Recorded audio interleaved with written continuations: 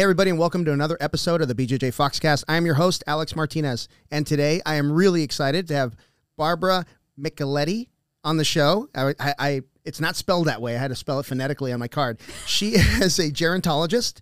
She's a consultant, a speaker, and the founder of Interrupting Aging, right? And you're on interruptingaging.com. Correct. And Barbara, welcome to the show. Thank you for having me. Yeah, my pleasure. My pleasure. And we also have the lovely Aimee Martinez on the show. Hello, everyone. So let's kick it off with my first question when I looked at your Instagram was like, what in the world is a gerontologist? Gerontologist? Gerontologist. Gerontologist. It's a great question, and I get asked that all the time. And here's the thing. It's not that well known of a subject or a subject matter. You probably have heard of geriatricians or maybe geriatric care managers or maybe a geriatric nurse. Yeah. So geriatrics is the medical side of the aging process. So gerontologists we're the study of the aging process. We focus on the middle-aged, older, and elderly adults. Gotcha.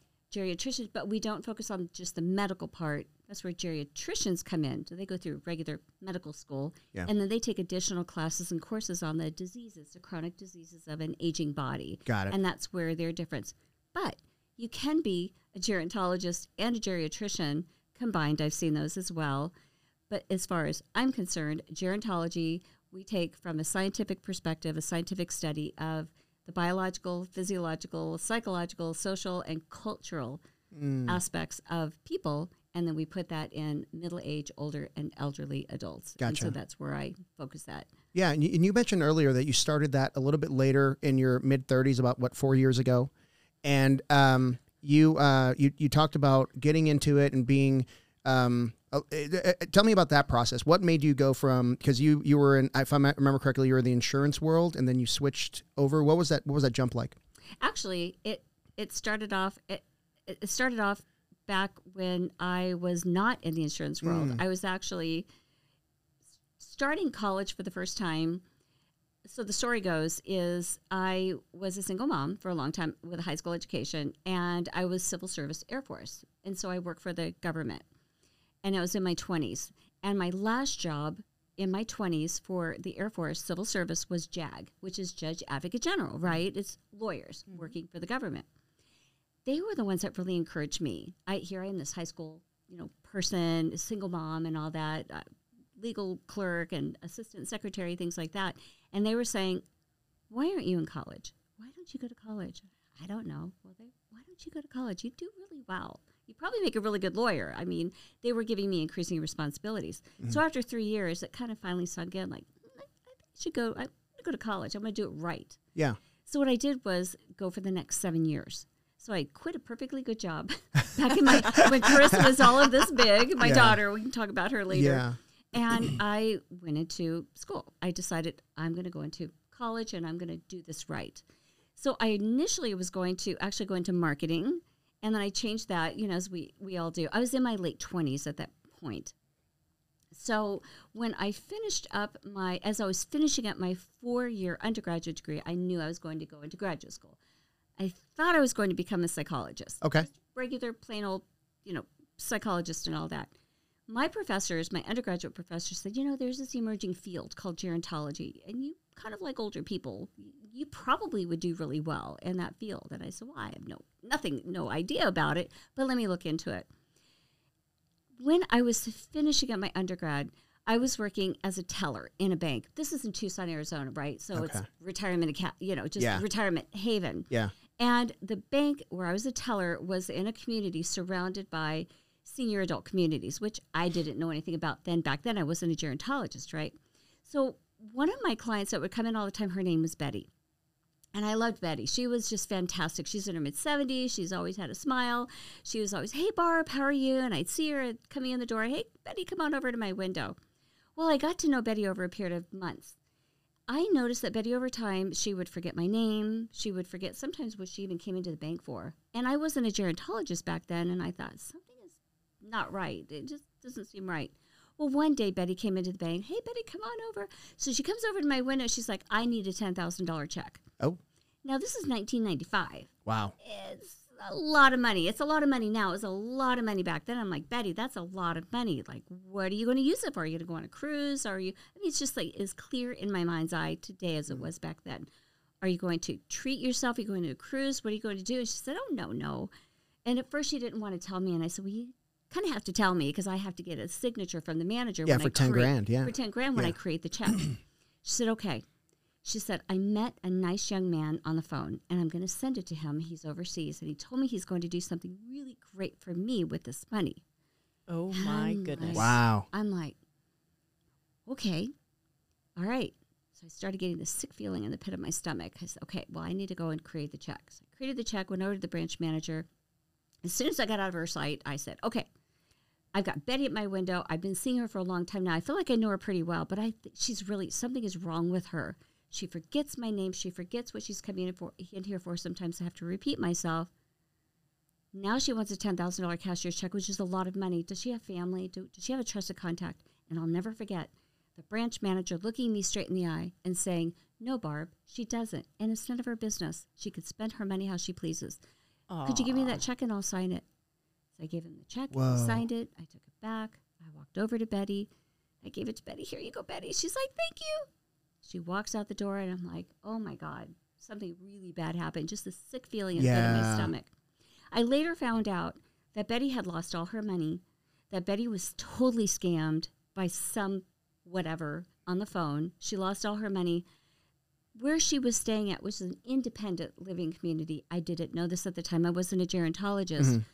She was staying at an independent living community. She had no family, so they found some distant relative to come in and say, no, put her in a lockdown facility. And that's what they did. They took her car.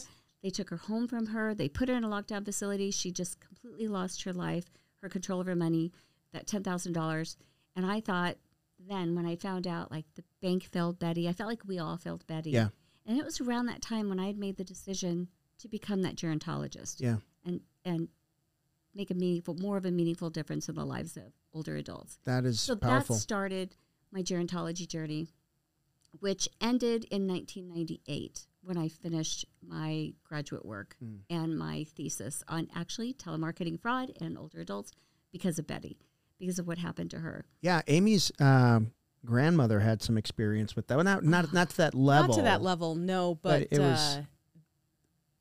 There were hundreds of dollars in magazine subscriptions that she had. And hey, Jean, your magazines are coming up due again. You want to pay for those? Oh, sure. $800 later, she's got 17 different magazine subscriptions. And then they call her in another 6 months, not realizing that, and she didn't remember that she just paid for it. So sure, another $800. Oh, no, it's crazy. But I also think, like, Grammy had all of you guys around all the time. But just imagine a Betty that doesn't have family and is alone, and someone calls and they're nice. Mm-hmm. And there are a lot of Bettys out there. Yeah, that's unfortunate. Way too many, and they're growing. Mm-hmm. I've since resurrected. I did the research 25 years ago. I created this thesis and this old everything, and then I put it on the shelf. Became a mom again and all that. Actually, I became a mom in graduate school again, and had another baby beyond that. But I recently resurrected it as I created this company, Interrupting Aging, and so that's one of my presentations that I call the Wolf Who Ate Grandma. Yeah. Telemarketing fraud and crimes of persuasion, which one of the studies that I did back in the day was on the Reader's Digest and the magazine subscriptions. Mm-hmm. Criminal. Just criminal back then. I feel for your grandma. Yeah. It's just predatory. And she just didn't. And she was a really nice lady. And so very easy to take advantage of. Yeah. Yeah.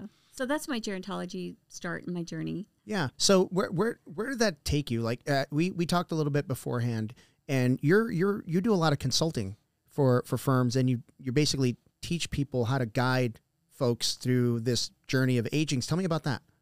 Exactly. And to your point on the insurance, when we had talked about the insurance and the gerontology, so I was married at the time to an insurance agent, and that's kind of how I eventually fell into insurance because I was married to an. I don't know if people wake up one day and go, I'm going to be an insurance agent. I'm thinking not.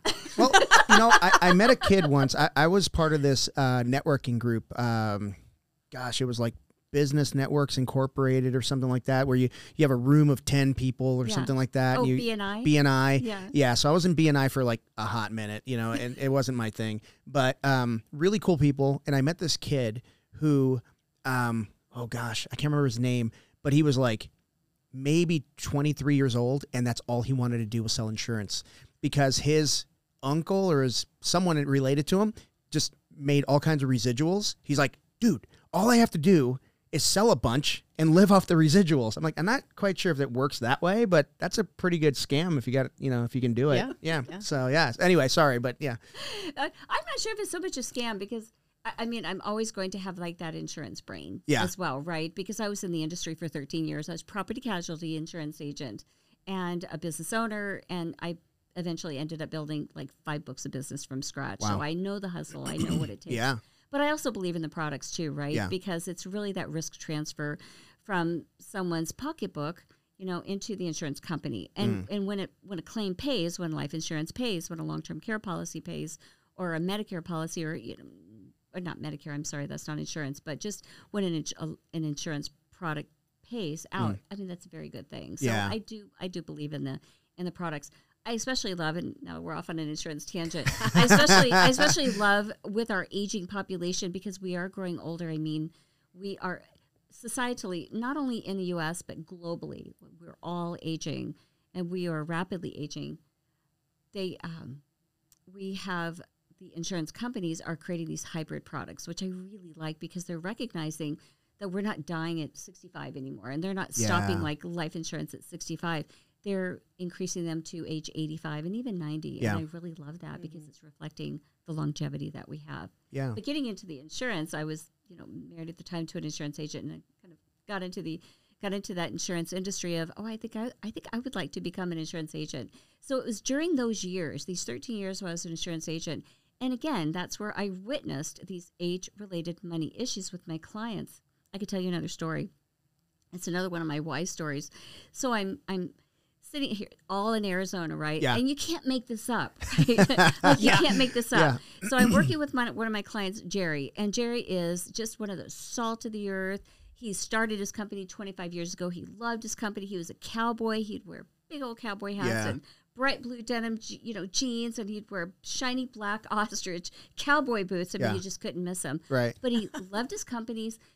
He loved his employees, and he knew his employees were his lifeblood. And if he didn't have good employees that were loyal and faithful to him, he would be loyal and faithful to them. He wouldn't have a company. Yeah.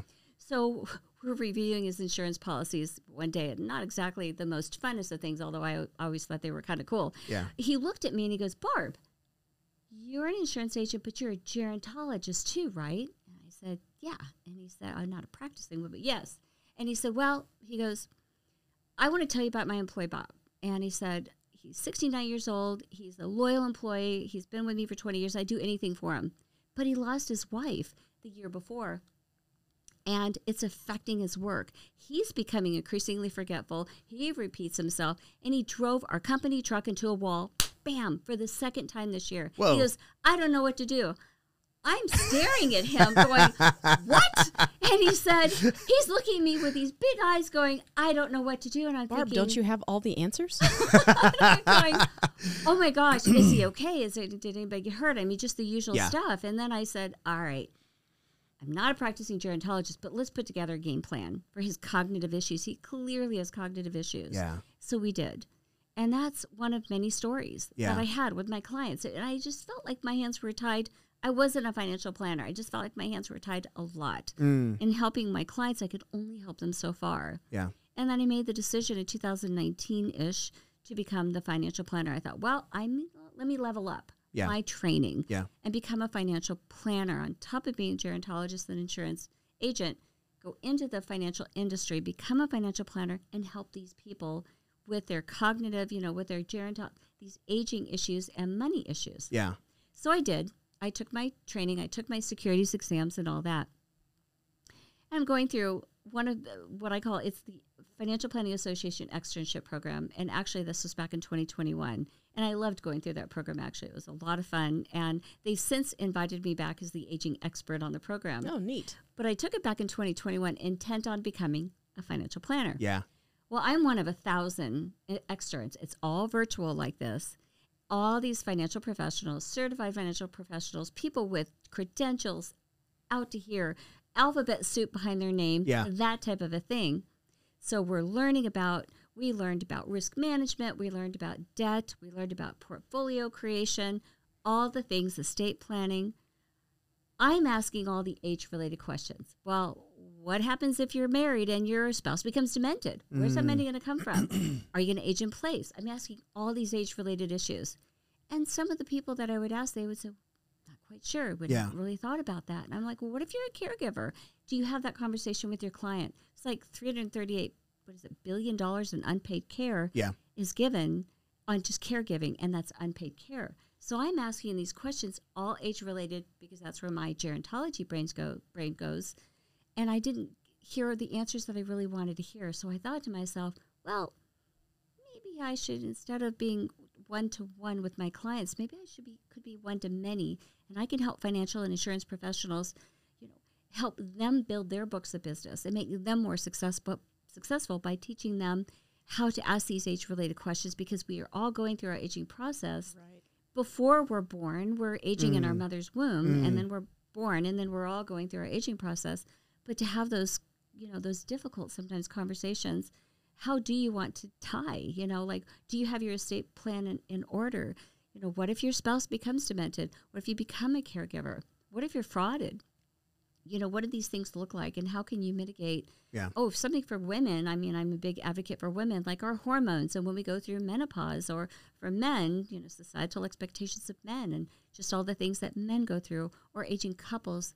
We all have different ways that we age, depending on if we're single, our gender, our culture, if we're in a relationship, or if we're in an LGBTQA+ relationship. So we have so many different dynamics. And so I just didn't hear the things that I wanted to hear. And I thought, well, it's time to pull the trigger and become a consultant. And that's so what got me from insurance into being a gerontologist consultant in this industry. Wow. That's so really cool.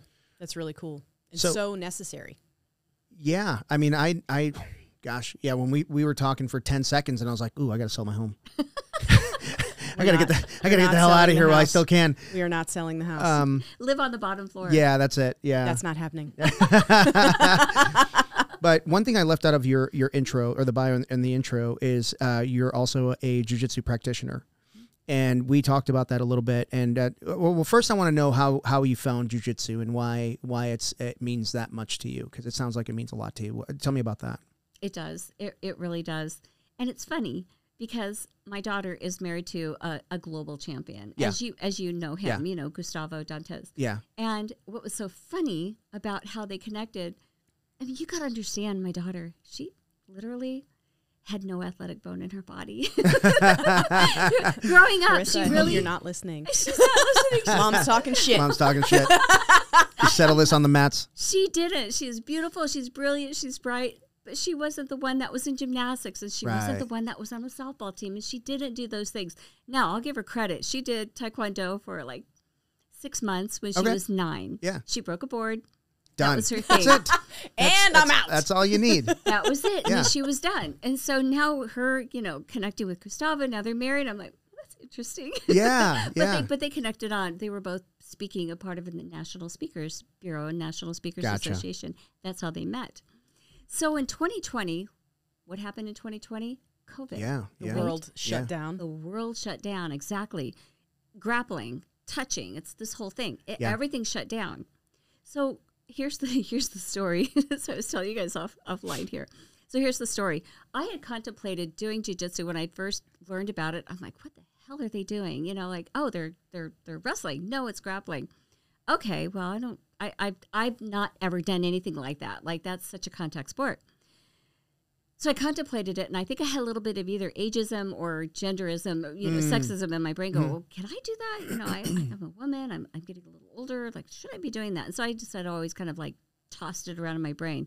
So in 2020, when COVID hit, Carissa called me up one day out of the blue, and I kid you not, she called me up one day. She's like, Mom, so COVID, we had to shut down the academy. It's touching COVID, no touchy, all that. Close quarters, right? Close quarters. Gustavo needs to show his techniques to his students online. He needs to keep in front of his students. So she says he's been doing that, but he needed a body. And so he asked me to help him. She said, and I kind of like it. And she'd always thought that was his thing. Like, she does her thing. Gotcha. He does, that's his thing. Yeah. That's his bag. That's his deal. And then all of a sudden, it became personal to her. She's like, well, I kind of like this. And then she called me up and she goes, Mom, here's the thing. So Gustavo is having me do this, and I kind of like it, and I think you would like it too, and I think it would be really good for you. She's literally telling me this. I think it'd be really good for you, and I like it, and I think you're going to like it, and I'm going to train, and I really want you to train with me. Oh, cool. Okay, wow. So will you train with me? And I was like, okay. Wow. Sure. Of course, honey. You know, that sounds like a great idea. Yeah. I have no idea what I'm getting myself into, but sure. And that's how it started back in 2020. Mom. Little did I know. Tell me about day one. Tell me about day one walking into that academy. I mean, obviously, there's some comfort there because, like, you know, if you get hurt, you know the owner, you can take it out on him. But but seriously, like, you know, it's a whole new. You know, I always tell people, you know, you're in a new outfit, you're on a padded floor. It's sensory overload because there's so many different people and people sweat more than others. And tell me about your first experience with jiu-jitsu. It's crazy. I mean, it's everything that you just said. You're wearing this gi, this outfit, this you look like you're karate or something like that. You've got this belt on. You don't know what to expect when you're going out there. You know you're going to get touched, but you don't know like how closely. Right, exactly. You don't know you're going to get choked to where you can practically pass out and things like that. And then you're with for me, I was with my daughter, and she was learning it too. And then Gustavo, my son-in-law, is teaching it to us. It was total sensory overload. I'm listening, going, what did I get myself into? Like, you guys hurt each other. And then it was it shifted within me that I've always been athletic. You know, I'm not pumping myself up or anything like that, but I've just always done something. Like, I was a distance runner. I played racquetball. I was the aerobics. I mean, I was always doing something, bicycling, hiking, you name it, and stuff like that. Some weightlifting as well, here and there throughout my life. But nothing like that. Nothing prepared me for being on the mat. It was magical. It really was. Yeah. When I saw what I could do, and I saw what my body could do, and then I also saw the self-defense piece of it, because Gustavo is really good about teaching the practicality of jiu-jitsu. Here's how you can defend yourself. You're a woman. You know, here's what can happen. Here's what could happen. And here's how you can defend yourself. And that's what I learned over time. So you learn how to work your body in the sense of what your body is capable of. Yeah. But you also gain, as a woman, and I can imagine guys would feel this too to a certain level, that you feel more capable, that you can be, you're more confident, you feel like you could defend yourself a little bit more. And as you gain those skills, you know, it's that aspect of it, but it's also transformative on your body. Yeah. I mean, it's incredible. The strength you get, the agility, the flexibility, and then the community. It's just, it's off the charts, right? Everybody is so kind and so helpful. And I tell people this all the time in my capacity as a consultant. It's not like you go in on day one and get smashed by a 20-year-old spazzy guy, right? It's not like that. They don't, for the most part, academies are very aware and sensitive of your age, of your gender, of your athleticism or lack thereof. Yeah. You know, that you really take that into account, and I know you do. I've seen that time and time again at different academies. I know you do that at your academy. You take all these things into consideration and go, okay, we're going to go at your comfort level, but we want to push you outside of that comfort level in baby steps as much as you can take, because that's really where the real growth happens. Yeah, and for me, it was really touching another person. I'm a germaphobe. I don't like touching. I really hate it. Germaphobe. Yeah, so I had to put myself in another place mentally so I could get through it, because I loved it. And you guys tell me what you think, because I think the feedback I get from a lot of men that start jiu-jitsu is that their protector type instincts or their hunter-gatherer instinct takes over, and they want to dominate, and then they realize they can't. And they feel so inept, and that gets them to show up again. They're like, I can't believe how unprepared I am. You know what I mean? Even at big athletic, CrossFitters or whatever, they all tell me the same thing. Like, day one was so humbling. And do you guys go through something like that as well, or is there something different for day one? What makes you guys come back? You did. Yeah, I made you come back. Yeah. Well, as if I have control, as if I have any control. Thank you for giving me that delusion for 2 seconds. How did you? Because I know that was really something for me to work through with the guys, because guys are so much stronger too, and to temper that. How did you, when you first started training? Well, I remember my first class. I was introduced to Eddie, who was a purple belt at the time, and I mean, it was only an hour class, but Eddie, okay, we're gonna practice close guard, and so like I was just had my legs wrapped around his waist for what felt like 4 hours, but it was only one. And then I literally never saw him again. Yeah, Eddie moved away. Until last year. He still exists. He's a cool dude. Eddie Morrow. Yeah. Black belt now. Yeah. Shout out, Eddie. And I was like, this is freaking weird. Mm-hmm. I mean, it was fun. And I don't remember much. Yeah. After that, until and that was in like June of 14.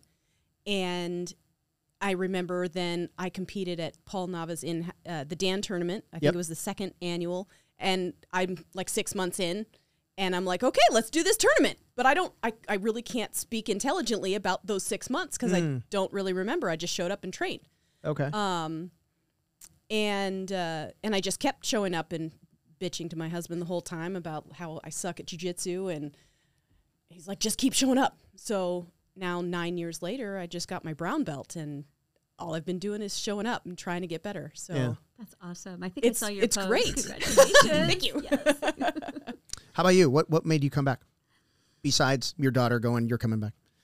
You know, it's pushing yourself. It really is. It's just pushing yourself and staying curious and knowing that it's really good for me. I mean, what I advocate is good for your aging process. I mean, it really does. It's such a physical and a mental connection, like we talked about earlier. It really is that.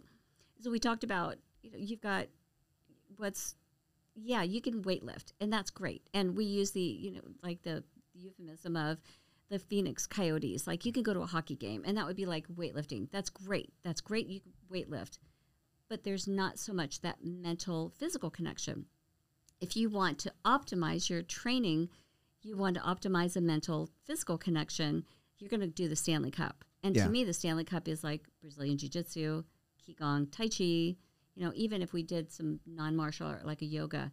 But there's the science that's behind that as well. It's just scientifically shown that when you have that mental, physical connection when you're working out, that's really optimizing your health, and it's optimizing your mental health, because everything goes south as we get older. Yeah. I mean, ain't that the truth? It's just our aging process, right? This is our aging process, and we're fighting it back. Some of us more so every moment of every day, because it's happening to us every moment of every day. Brazilian Jiu-Jitsu literally helps you fight back that aging process because of this mental, physical connection. And as we talked about too, diet is a really big, important factor in it as well. So we need to maintain as much as you can. I mean, it's great to have the Cheetos and the Doritos, but as much as you can to have that healthy diet that goes with it. That's really your optimal. That's what keeps me coming back. It's pushing. It's the challenge. It's what can my body do? I think my body can do better. I love the transformative changes, the strength, the muscle mass. And we talked about that as well, keeping our muscle mass, because we do lose that as we get older. You could look around and see older adults that don't look as strong as they were. Yeah. And you could see them look a little weaker, a little slower and all that. Well, in the scientific world, we call that sarcopenia, which is loss of muscle mass. It's all it is, just a fancy Latin word for loss of muscle mass. Well, we don't want that to happen, because when you do lose your muscle mass, you lose your ability to maintain your balance. Balance is really important. Tremendously important. And we keep that in our jiu-jitsu, right? Like, we have the balance. We have our grip strength. We talk about grip strength. Yeah, I want to talk a little bit more about, finish your thought, but we definitely got to get back to the grip strength. Okay. So it's those things that we do to hold back our aging process, which is keeping our strength, keeping our muscle mass, keeping our mental health, which is super, super important, because that's something actually that we women experience more. Unfortunately, we're the lucky ones, because we live longer. We develop more chronic diseases because we live longer. And for some reason, we seem to develop more Alzheimer's, a dementia, which is a form of dementia. About 75% of the dementia diagnosis out there are Alzheimer's. And of those that are diagnosed, about 3/4 are women. Whoa. You know, of the 6 million that are living in the United States alone, have that diagnosis. So we don't know why. Researchers don't know why, but it's something. This is another sport that we can do to, you know, decrease the likelihood of developing a cognitive disorder. Wow. Oh, wow. I didn't know that was that high in women. Yeah, that's pretty crazy. Yeah. I'm never going to stop doing jiu-jitsu. ever. Yeah, and that's something that before, when I first started jiu-jitsu, I fell in love right away. I mean, I knew I was going to do this. Like I joke around, not really joke, but I don't want to climb Everest. I don't want to sail an ocean. I just want to do jiu-jitsu. Vitamin D deficient, proud. Sorry. But, but really, I know that someday I'm going to be told that I can't do jiu-jitsu anymore. And I'm trying to push that day back as far as I can every single day. And that just comes with using the body, right? But I never really thought about that mind-body connection because it's a use or lose kind of thing, right? I mean, it's really interesting. And you talk about maintaining your muscle mass. And I've been reading a lot. I read a lot of books, but one subject that really intrigues me is pushing back the aging process through weightlifting. And it's kind of like I augment jiu-jitsu. Everything I do revolves around jiu-jitsu. Obviously, it's my job. But once I started weightlifting, I could feel a significant difference in my ability to relax in difficult situations. There's just something about adding that to your jiu-jitsu experience or game or whatever you want to call it that I think too many people neglect. Mm-hmm. And I think as you get older, it becomes more and more important. Don't you agree? 100%. Yeah. 100%. My brother was visiting last year, and he's in great shape, and he's 17 months older than me.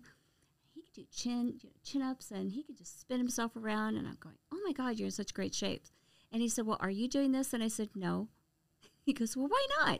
You're doing jiu-jitsu. You're smashing people. Do you want to smash people? If you want to smash more people, you should be doing chin ups and pull ups. Yeah. I'm going.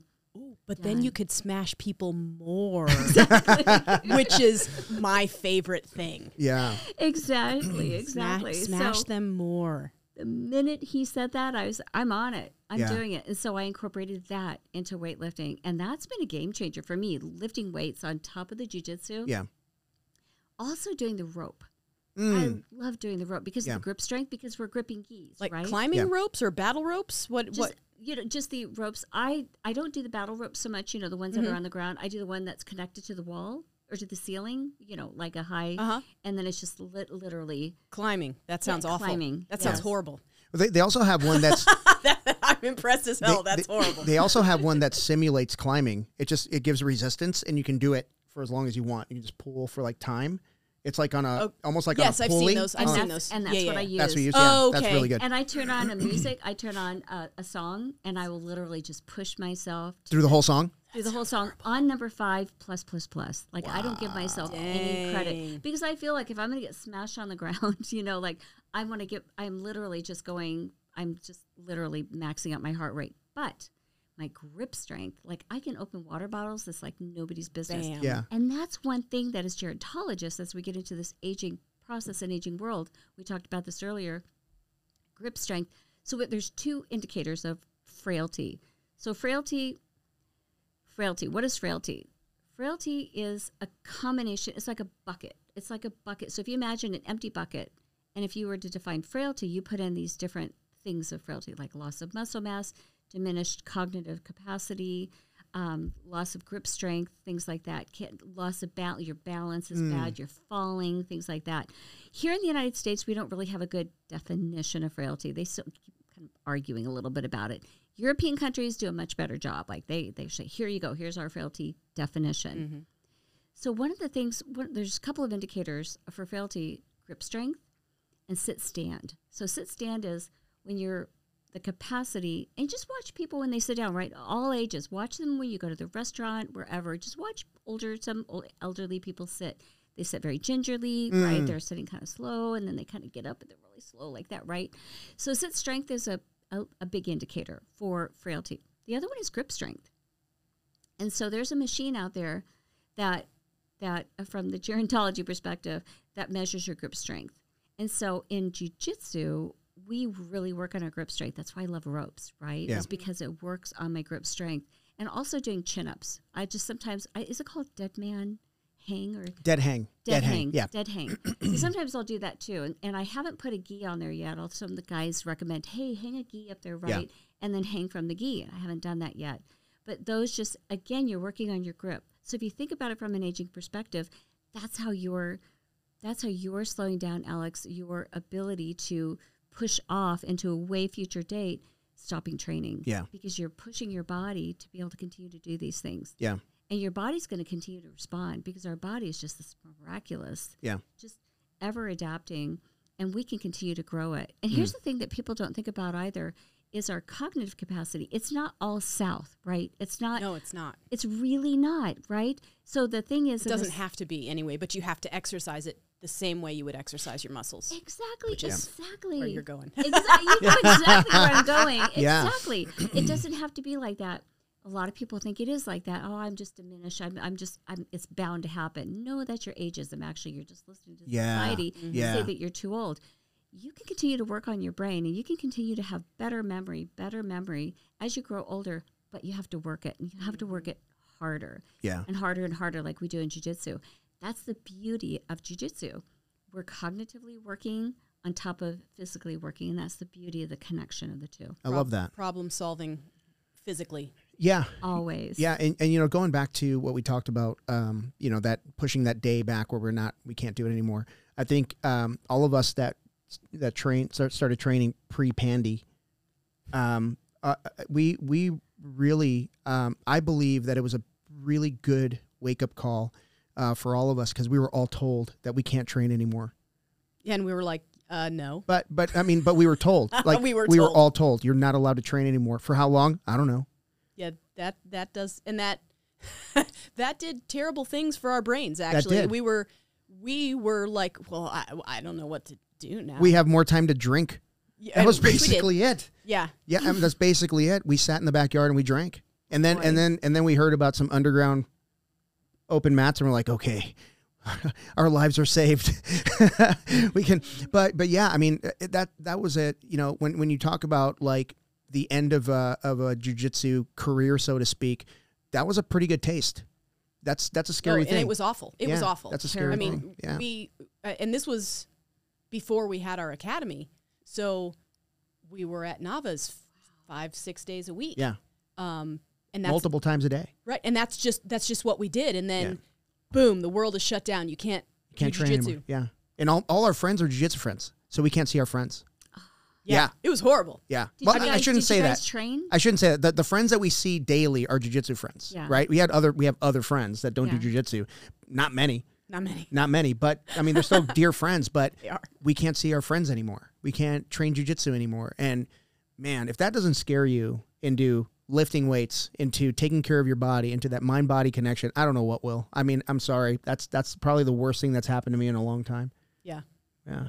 It was terrible. It was a game changer. Yeah. I mean, it was a world changer. It really was. What did that do to, you being an expert in your field, what did that do to people's aging processes, not being able to see their families, not being able to leave their communities where, I mean, probably they're assisted living or not, right?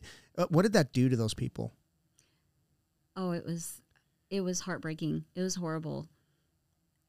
You know, when it first started to come down, and I was in the financial services industry, and the office where I worked at never closed, so we always went in. I think we all just had not a devil may care attitude, but we took really good care.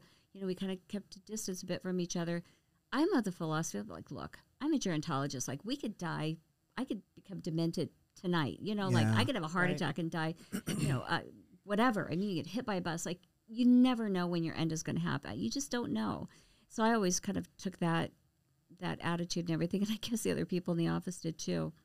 The thing is what happened were a lot of bad things, because when you shut off from the people that were in the independent, the assisted, and in the skilled nursing facility and in the lockdown memory care, well, they couldn't see them. They couldn't touch them. So you took that human touch away. And I think that was more devastating. I know it was, because the research is out now, and it's in spades how bad that was. And we're very social creatures. We're very social. You're absolutely spot on. We're very social creatures. We need that social connection. Absolutely. And fraud, financial fraud, increased dramatically. I'm sure. Because people were home, they were on their phone, they were on their computer, they were lonely, they were isolated, they were depressed. I mean, it was just all the things.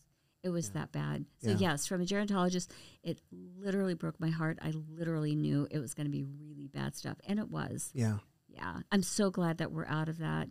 We're not necessarily back to where we were. We're in a new normal.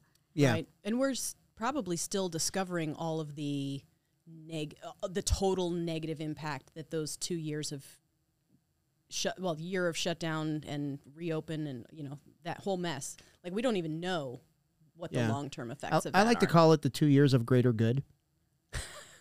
You're right, and we don't know, right? And I started seeing the scientific research starting at that moment back in 2020 when they were doing all the COVID studies, like what's going to happen, what's going on here. So there is the thing, like we lost 1 million people here in the United States alone to COVID. So there's a thing called long COVID. So it is a thing. Yes. And now they're going to most likely consider it a chronic disease, which I think probably it should be. Yeah. I know people that are still experiencing these long-term effects. Yes. But, you always have to look for the silver lining whenever there's a dark cloud. I mean, for me, that's when I started my jiu-jitsu. That's when my daughter Krista started her jiu-jitsu. It was back in 2020 when Gustavo could not work with his students because everything got shut down, and he did the right thing. They did the right thing by shutting down their academy like everybody else did. Yeah. And he needed somebody to teach technique to, and my daughter was there, and she stepped up, and then I got involved, and then it just kind of went from there. So you try to find the positive. Yeah. Well, I stayed in touch with several students by doing like Zoom techniques in the garage. And that was a lot of fun. That was kind of cool. That was my first little dabble into being on video and hearing myself talk. It's awful. Why is Kelsey at Tojo's house? Yes. New relationships were born. And we found out about it on Zoom calls. Wait a minute. Technology Sorry, guys. Technology really boomed. I mean, when that happened, what I love about, and again, the silver lining, right? Never a dark cloud. The technology really forced middle-aged and older adults to really get on technology. Yeah. It really did. Yeah. Zoom and video and all that. It's forever changed our world because of that. So there are some good that you can find out of it. Yeah, I think the people at Zoom grew like a million percent exponentially overnight, because it was a little known, kind of Skype-ish company. And then everybody's like, let's get on Zoom. And it just rolls off the tongue. Right. Yeah. Let's get on Zoom. And so it's, I still use it. It's a great little platform. So, and it was great for you guys too, right? Because you were able to teach your students technique and it put you outside of your comfort zone. Yeah. And I'm always an advocate. How do you get outside of your comfort zone? Every time I step on a jiu-jitsu mat, I am outside of my comfort zone going, sometimes I think, what am I doing here? Yeah. But it's good. I can get my teeth smashed into it. Do I have my mouth guard on?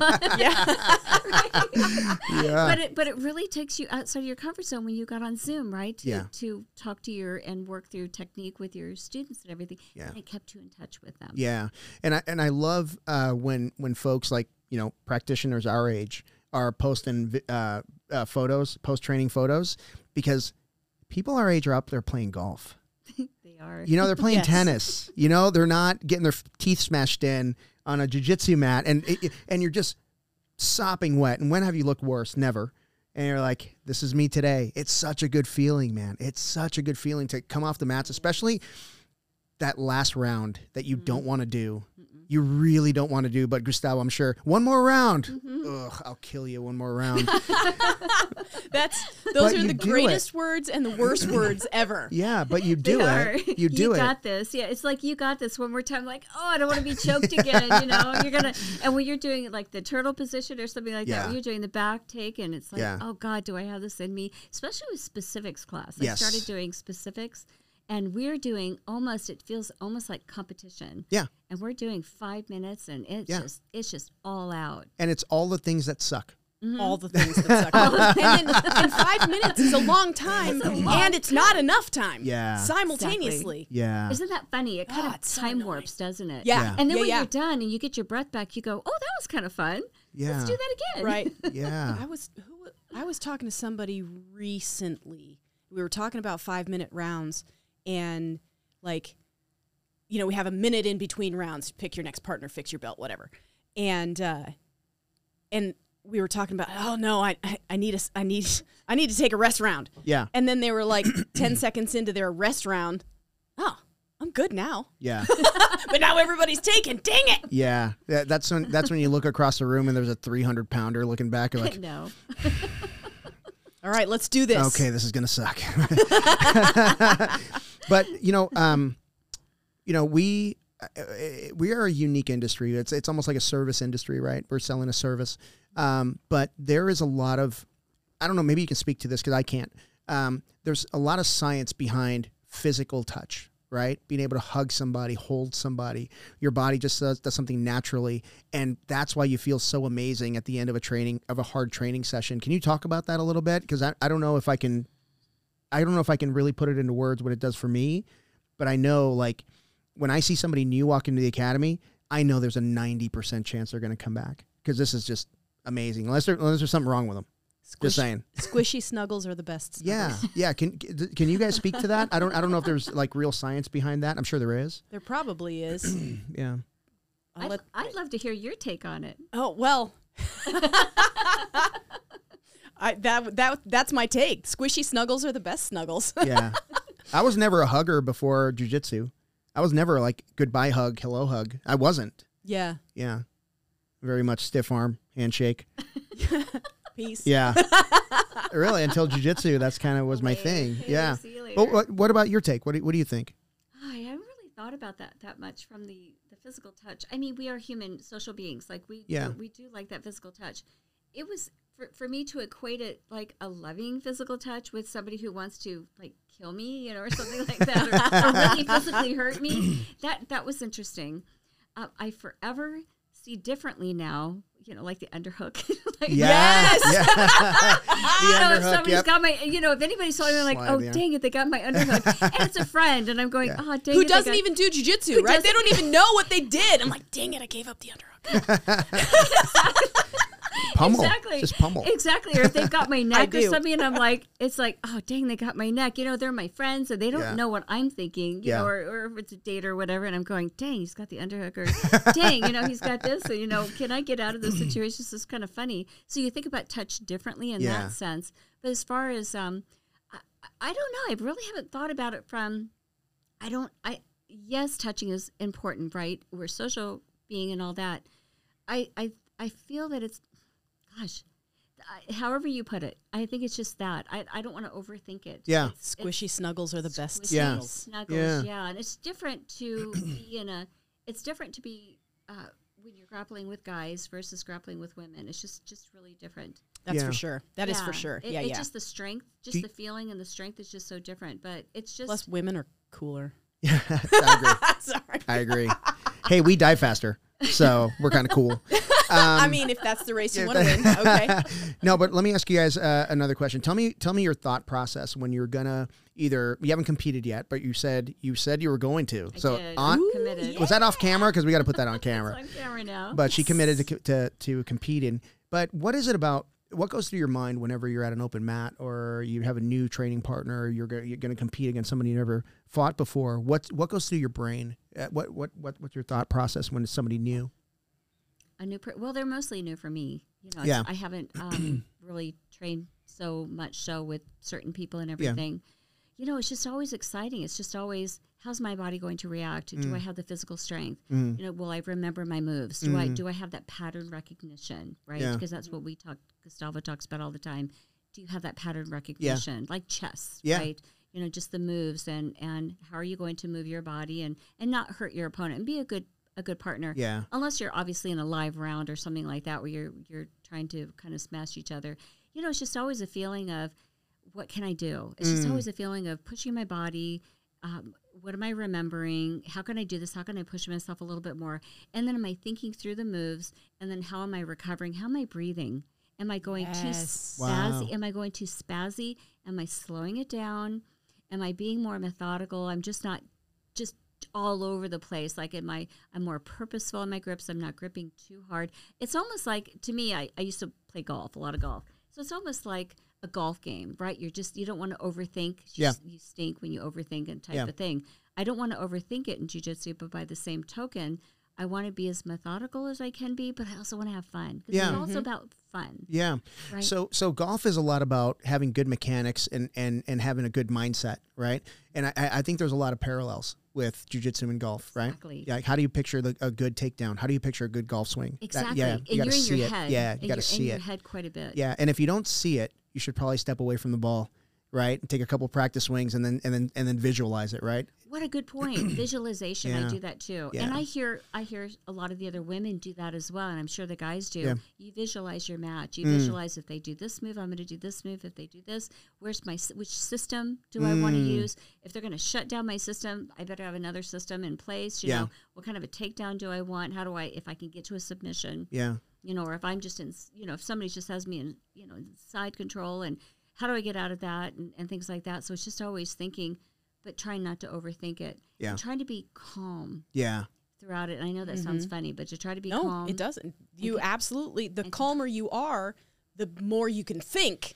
So then you can do the thing that you're trying to do. Exactly. Yeah, and visualization for me works different ways. So if I feel like, I'm in a very good focused mindset, I'm thinking, okay, I'm going to go, first thing I'm going to do is this. And then when he does that, this is what's going to happen. And then I'm going to come up on a single. I'm going to get the single, and then I'm going to be on top. As soon as I get on top, he's got to pummel his legs to the inside. So I'm going to hop over. And these are the things that I process. But there's times when I'm just not on my game. And I know exactly when that happens. If I'm in the bullpen and I can hear people talking, I know I'm not in the zone. I'm not focused. So then I change my visualization process from the match to the after party.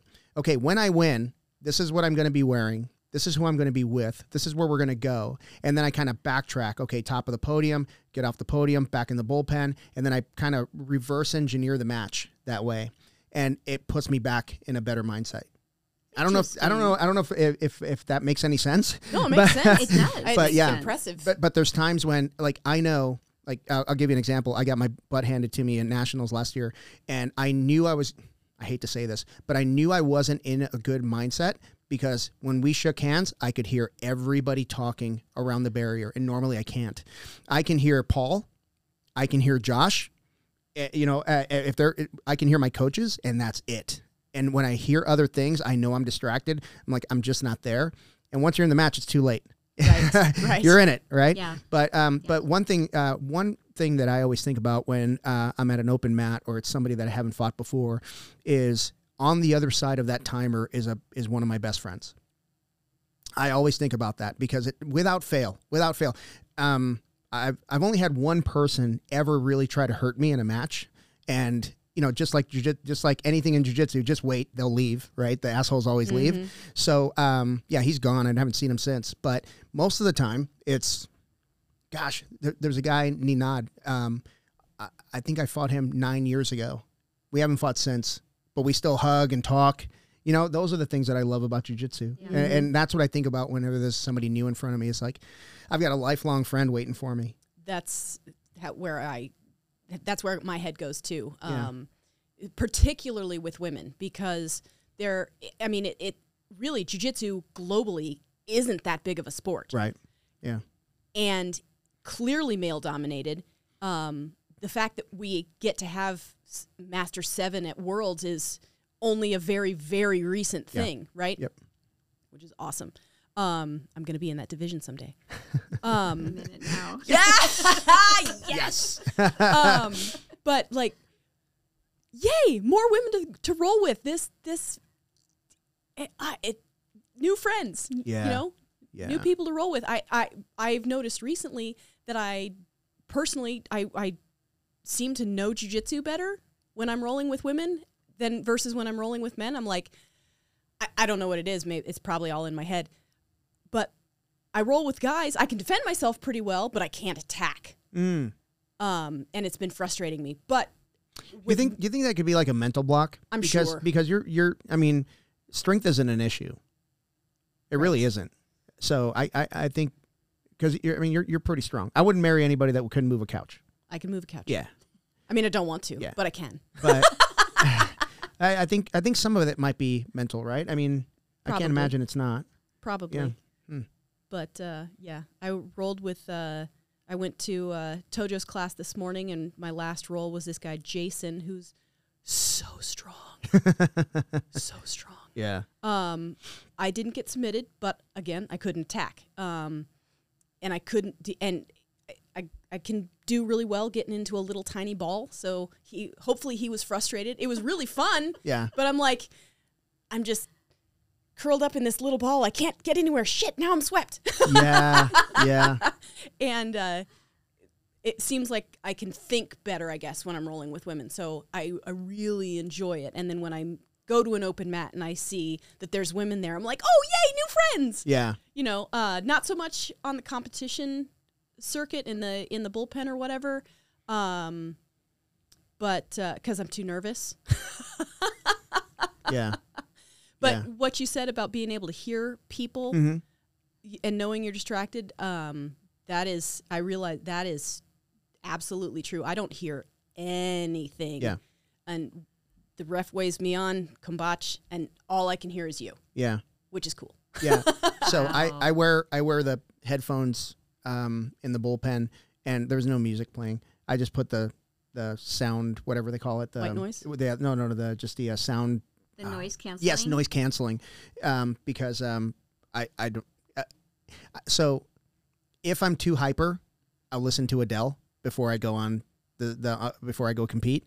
But then I realize, like, she sings a lot of, like, love songs and very passionate, so I get, like, amped up again. So I got to figure something out. So I just shut it off, and now it's just noise canceling. So people think that I'm listening to music and I can ignore them. That makes me nervous. Like, what if I don't hear it when they call my name? That's one of the things I'm always nervous about. One thing I realized, and I understand that, yeah, I used to be nervous about that. You get 20 minutes. Like, when they first call your name, it's 20 minutes before you're DQ'd. So you'll hear it. I mean, one of the times. Somebody will bump you and be like, hey, I think they're calling you. All right. Yeah, is that what I have to look forward to? Yes. Okay. So one thing I can tell you about competition is you're in great hands with your team. You're in great hands. They as far as competition schools go, if you're going to face a GD person, you got your hands full. I mean, I don't care if they're a white belt, black belt. You're gonna have your hands full. I feel so fortunate. Yes, you should be. You should feel. Yeah. So you're in great hands. And I mean, Gustavo's time is limited, right? So he teaches a certain amount of classes, but then all of the other coaches. I don't know if Manny's still teaching in the morning. I think it might be Paul now. But Manny was an amazing guy, cool coach, and then you've got Josh Rodriguez out there. You got a lot of other guys that are they've just been through it. So there's very few questions that they can't answer, right? So everything I'm going to tell you, Josh probably told me. You know what I mean? Because he was my very first morning coach. Okay. So Josh is one of the biggest reasons I stuck with jiu-jitsu, because I got injured early, right? And it's one of those things like, what am I doing? I'm old. I'm fat. I work a sales job. You know what I mean? Like, I need to provide for my family. We were 7 of us at the time. Yeah. So many. But Josh was so encouraging. He was so encouraging, and he would say things. I remember we had a conversation. It was a bunch of white belts, and we're, getting schooled. He's holding court, and one of the bigger guys, white belt, says, "Hey, I think I want to compete." And Josh said something that rang in my ears. And years later, he and I, the same white belt, he's now a brown belt. He and I were talking about it, and we both had the same opinion. Josh said, "Oh yeah, I think you could win a lot of white belt matches." And then we're thinking, ouch. Huh. Does that mean we just grab people and smash them and don't do any technique? Yeah, that's exactly what you're saying. We can probably get the side control and hold them for 4.5 minutes. But those are little lessons that Josh can teach you, and he can be brutally honest without hurting your feelings, which is, that's a skill in itself, right? We want that, right? Yeah. We really want that. We want, like, the truth. We just want to know, like, can you, we can always do it, but it's just how much mat time are you doing? How much are you really putting into it? Yeah. Into your jiu-jitsu, and how much are you learning it and embodying it as much, and then realizing it's still a combat sport. You can get hurt. I mean, and what I hear in the academy is, when somebody gets hurt, and I don't train with Josh because I'm in fundamentals. Yeah. And Crystal will say that Josh will say it's jiu-jitsu. Yeah. it's not checkers. He used to tell us. It's jiu-jitsu. If you get hurt, don't complain. It's jiu-jitsu. It's just jiu-jitsu, man. Yeah. And injuries are going to happen, and It just is what it is. I mean, It is what it is. Yeah, I can't explain it. I've broken toes. I've broken my foot a couple times. I've torn my groin. I've had both knees surgically repaired. But I'm not going to stop doing it. What, are you crazy? Well, here's a story. You made me think of something too. When I first started, like, I knew I had knee pain, some right knee pain, right? And I knew I had that. And so it started to swell up a little bit. I'm like, well, I'm not going to stop just because I've got a little swelling and a little knee pain. Yeah. Because I know we work through the pain, right? I mean, the myth, the aging myth is if you feel pain, don't work out. Well, that's the opposite. You don't want to do that because it's a vicious cycle. You stop working out, you're going to get more pain, more sedentary, heavier, loss of muscle mass. There's that sarcopenia thing, and there's this frailty thing, and it's just this terrible, vicious cycle. So I'm like, well, I'm going to work through it. And then I said to my daughter, hey, I've got a little knee pain. Like, you know how we sit, like, I say it like geisha girl, right? Like when we sit on our knees. Well, I was having a hard time doing that. Yeah. And so my daughter said, well, why don't you try knee pads? So I bought knee pads. Okay, fine. Still have the pain, still have the swelling. I thought, well, maybe I'll be a responsible adult and go to an orthopedic surgeon and see if I'm really messing up my knee. Why would you want to do that? Carry on. Yeah. So I went to an orthopedic surgeon, and he took an x-ray, and then he said, okay, well, let's look at the x-ray. I said, well, look, before you even, go into what you're going to say, I want to do jiu-jitsu. So how can I get around and navigate through this? He said, this is what you do. You have no cartilage in your right knee, like none, zero zippo. That would be very painful. Yeah. It was a little painful. So it's bone on bone. It's just all the athletics I've done in my life, right? So he's like, okay, if you want to do jiu-jitsu, strength train. Weight lift. Yes. Weight lift, build up your muscles around your legs, ideally your whole body. Mm-hmm. That's what really started me on the weight training. That's so it cool. took several months from my knee pain to go away. I just plowed through the pain because you got other parts of your body that are painful, right? Like when I was training, every piece of me hurt. Like I would wake up in the morning going, ow, ow, ow, ow. I do that. You do that? It's like 100%. ibuprofen is a part of my supplemental routine. Yeah. Right? It's like ibuprofen for the rest of my supplement. But the pain went away. Yeah. The pain in my knee went away. The swelling went away since I started weight training and really building up my knees. So it's doable. Folks, it's doable. This just takes some time and consistency. Takes time. And know that it's pain, but it's okay because you're working through the pain. And of course you listen to your body. Of course you know your body the best. Yeah. If it's something that you think is going to be so bad, okay, maybe take a little break, but don't take a month break or a year break. Listen to your body. Push through the pain as long as you're not doing something to irreversibly damage, which is why I went to the orthopedic surgeon. Hey, am I irreversibly I guess that's a smart idea. Well, he's like, no, you're not. Just build the muscles around it. Fine. One thing I did that was different. This knee surgery. It's just a scope, right? So quick turnaround. But I had my right knee scoped 4 years ago, and then I had my left knee scoped last Friday. The 12th. The 12th. But the difference between the two is I was seeing a physical therapist before my surgery. So after post-surgery on the right knee, hit the weight training hard. My trainer, Vin, he's amazing. All you have to do is tell him, hey, I want to do this better. And then you just magically do it better. Like he builds a program for you and he just runs you through the ringer. And the next thing you know, you're doing this better. Awesome. Yeah. So before I did my left knee, I talked to Greg over at Control Physical Therapy in Scottsdale. Shout out to Greg. Shout out to Greg. Hey, Greg. And so he started doing the compression. What do they call it? Blood flow restriction. Blood flow restriction. Awesome. On my legs. So he was basically putting these cuffs on that he blows up, and it almost looks like a inner tube of a tire, right? Okay. So he puts that on and he inflates it to a certain level. It's very, it's not just guesswork. He knows what he's doing. And he had me doing these little movements, right? And it was hard work. It didn't hurt, but it was like, just imagine a really hard set of weightlifting, right? But it's just like subtle movements, right? Just like little squats. And I really feel that the reason I have such good mobility in my left knee now, post-surgery, is because I saw him pre-surgery. And that's something that we neglect in our lives. Like, we don't see a dentist until we're like, oh, I'm dying, right? We don't see a PT. Yeah, we don't see a PT until, we land on that shoulder or whatever, where that PT can probably help you, structurally keep that shoulder healthy before the impact, right? And when the impact happens, you can absorb it a little bit easier.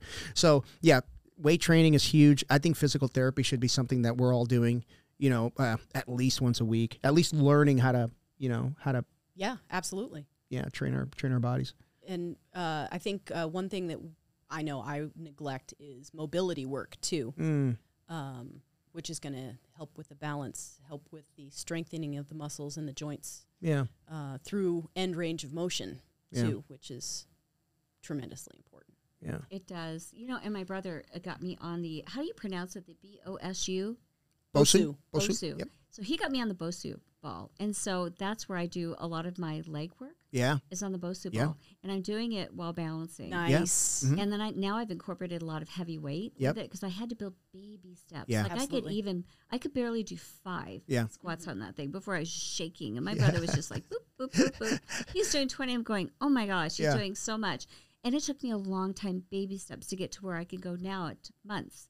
But I'm doing it. And I do it with a lot of mobility that way, a lot of balance work that way. Yeah, that's perfect. And it really does help on the jiu-jitsu mat with that balance. I find myself when you're imbalanced, because that's what we want to do, right? We want to create imbalance in our opponents as much as possible to get them off their balance and off their game and all that. I've really found it helpful on the mat as well as with my own aging process. So you can take what we're doing and what we're talking about and you can apply it in different areas of your life. It's not just one thing. Yeah.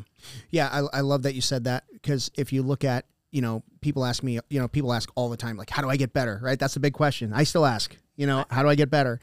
But if you want to be good at jiu-jitsu, work on your guard game. I back up. I would say get physically fit first. Like, work on your physical fitness, clean up your diet, work on your guard game. And there's a guy, Steve. Oh gosh, Steve starts with an M. Trains over at Grey Wolf, does their mobility stuff. Oh God, I'm so sorry, Steve. I love you, buddy. But Steve is so mobile that his guard is ridiculous. Like, as soon as you think you're past, there's another leg. It's like an octopus. But that's because his hips are so mobile and his legs, his core is so strong and his hips are so mobile. It's damn near impossible to pass that guard. And if you could, and I say that because mobility is important. And I think if you're doing some kind of yoga and building your hip strength, you're going to be really tough. And those are things that you don't think about, right? You think if you want to get good at jiu-jitsu, do more jiu-jitsu. True. However, if your body's out of balance, if you lack mobility, if you lack the required flexibility, I'm not going to say flexible because I'm not, but there's a required flexibility to it. You're jiu-jitsu flexible, though. Well, people can bend me certain ways, yeah. But can you be stacked? I can be stacked. I have a really unique ability to like get my head turned so that my butt goes this way and then I end up turtled up. I don't know how I do it. I get stacked and I tap. Yeah. Oh, yeah. Yeah. Shout out to Greg again, who helped me with my neck a lot in the past year. Yeah. But, do you do anything? Do you do any needle therapy, PRP, anything like that? Stem cell, anything like that? I don't. Okay. Yeah, okay. No, I don't. I'm really fortunate. Like, my body can take a lot of, a lot of pain and all that. Yeah. It's just, genetics and all that, and diet and exercise and genetics and such. But no, I don't. I haven't done any of that stuff. Okay. But when I'm doing my weightlifting, I really push myself. Yeah. And then on the mat, I try to push, especially specifics and everything. But I look for those opportunities to push myself. Yeah. But I don't do any of those PRPs or anything like that. I guess knock on wood. Yeah. Not quite yet. Yeah, I started doing them a few years ago. I had my neck done, both shoulders, both knees. Was it helpful? Just amazing. Last year. It's amazing. Yeah. And it's really weird because like there's a placebo effect that happens immediately. We're like, oh my gosh, this is amazing. It's not amazing. It's not that amazing. It's a couple of months later where I would wake up and I'm laying on my shoulder and I'm like, oh, I slept on my shoulder all night. Holy crap. And that's, because that's where the real healing happened. But man, my neck feels so much better. My shoulder feels so much better. And it's a guy I see, Restore Health AZ, Neil Morris. Mm-hmm. He's fantastic. Yeah, he's fantastic. He takes really good care of me. You know how they give you that little silhouette, circle where it hurts. Basically anything that bent, circling like knees, wrist, elbows. Circle the whole body. Yeah, the whole body. Because it does. Yeah. So I want to ask you a little bit about recovery. What do you do for recovery? Because you push yourself pretty hard. We all push ourselves pretty hard. We're not 25 anymore, right? Alas. So recovery's tough. Way far from It's got to be super than. active, I would imagine, your recovery. It is. And I'm a part of, shout out to the Gerontological Society of America. I'm a member there, and we started there's special interest groups within this organization. And it's an older organization. They've been around for like 80 years or something like that. But we started a group called the Fitness, Exercise, and Wellness, which is really interesting that there wasn't a group like that before we started it last year. Yeah. So only last year you started that group? Only last year we started that group. So it's all these academics and little old me.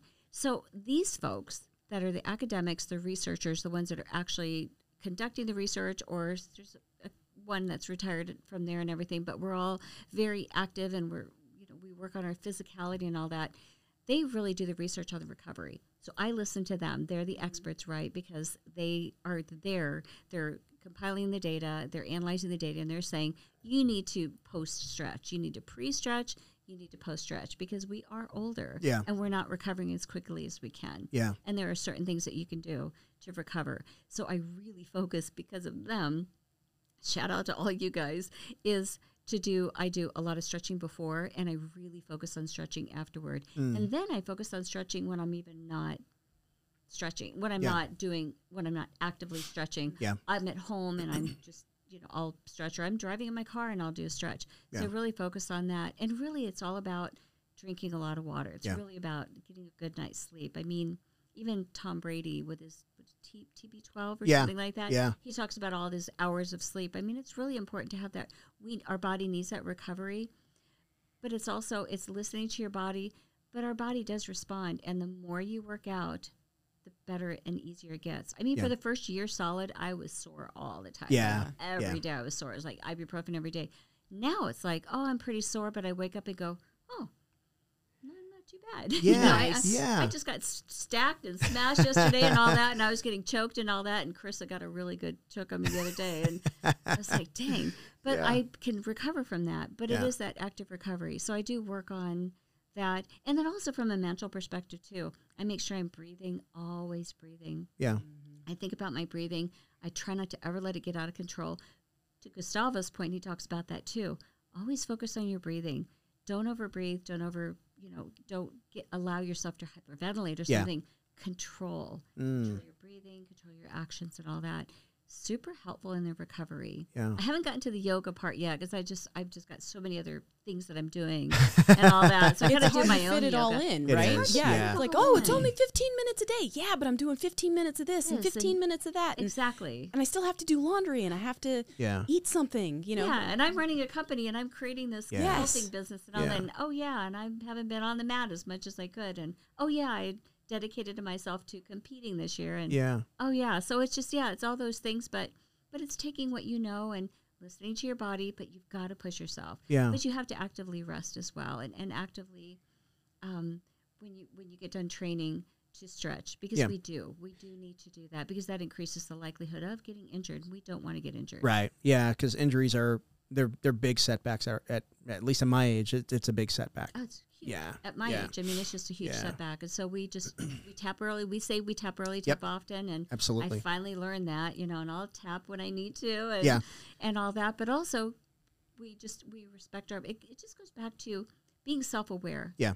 Be self-aware of yourself, of your aging, where you're at physically, and then just know that you can continue to push yourself. Yeah. You can always push yourself. You know what I find? I find that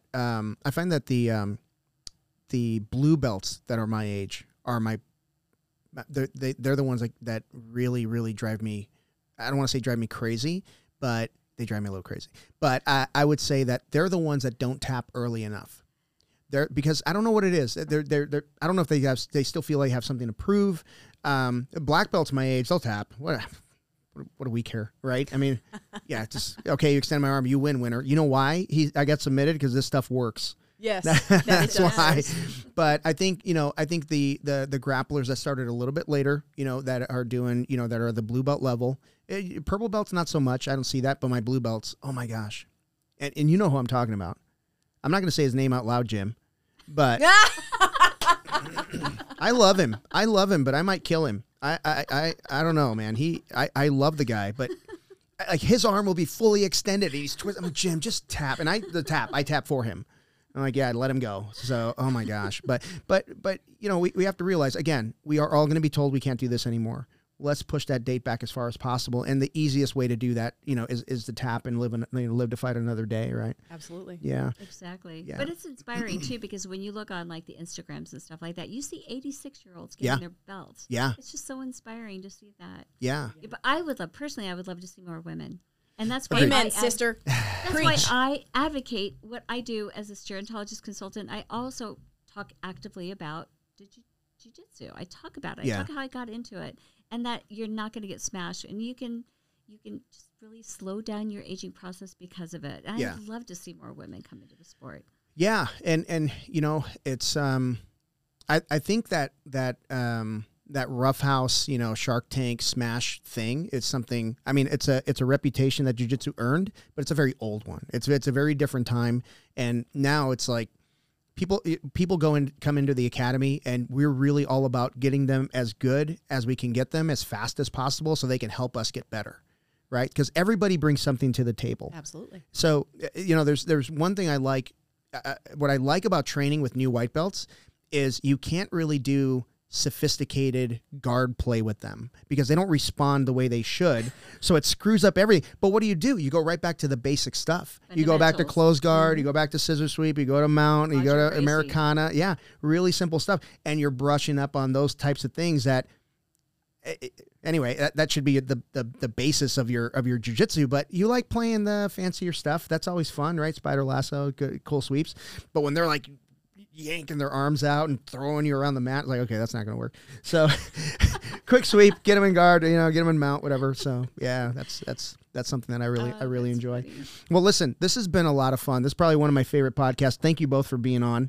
Thanks for having me. Thank you. Thank you for having Thanks us. for letting me sit in. Let us know, let everybody know where they can find you, all your social media, your website, please fire away. Oh, thank you so much for having me. This has just been such a pleasure too. So you could reach me at interruptingaging.com. Okay. I'm on LinkedIn, Barbara, my name, Barbara Micheletti. I've got Facebook as well, and I'm on Instagram. I actually started an Instagram just to hold myself accountable for my jiu-jitsu. Nice. So my Instagram is interrupting_aging, but then my jiu-jitsu is interrupting_aging BAM, which are my initials, Barbara M. Micheletti, BJJ. Oh, very cool. So I'm putting myself out there. You know, I'm visualizing, holding myself accountable. Yeah.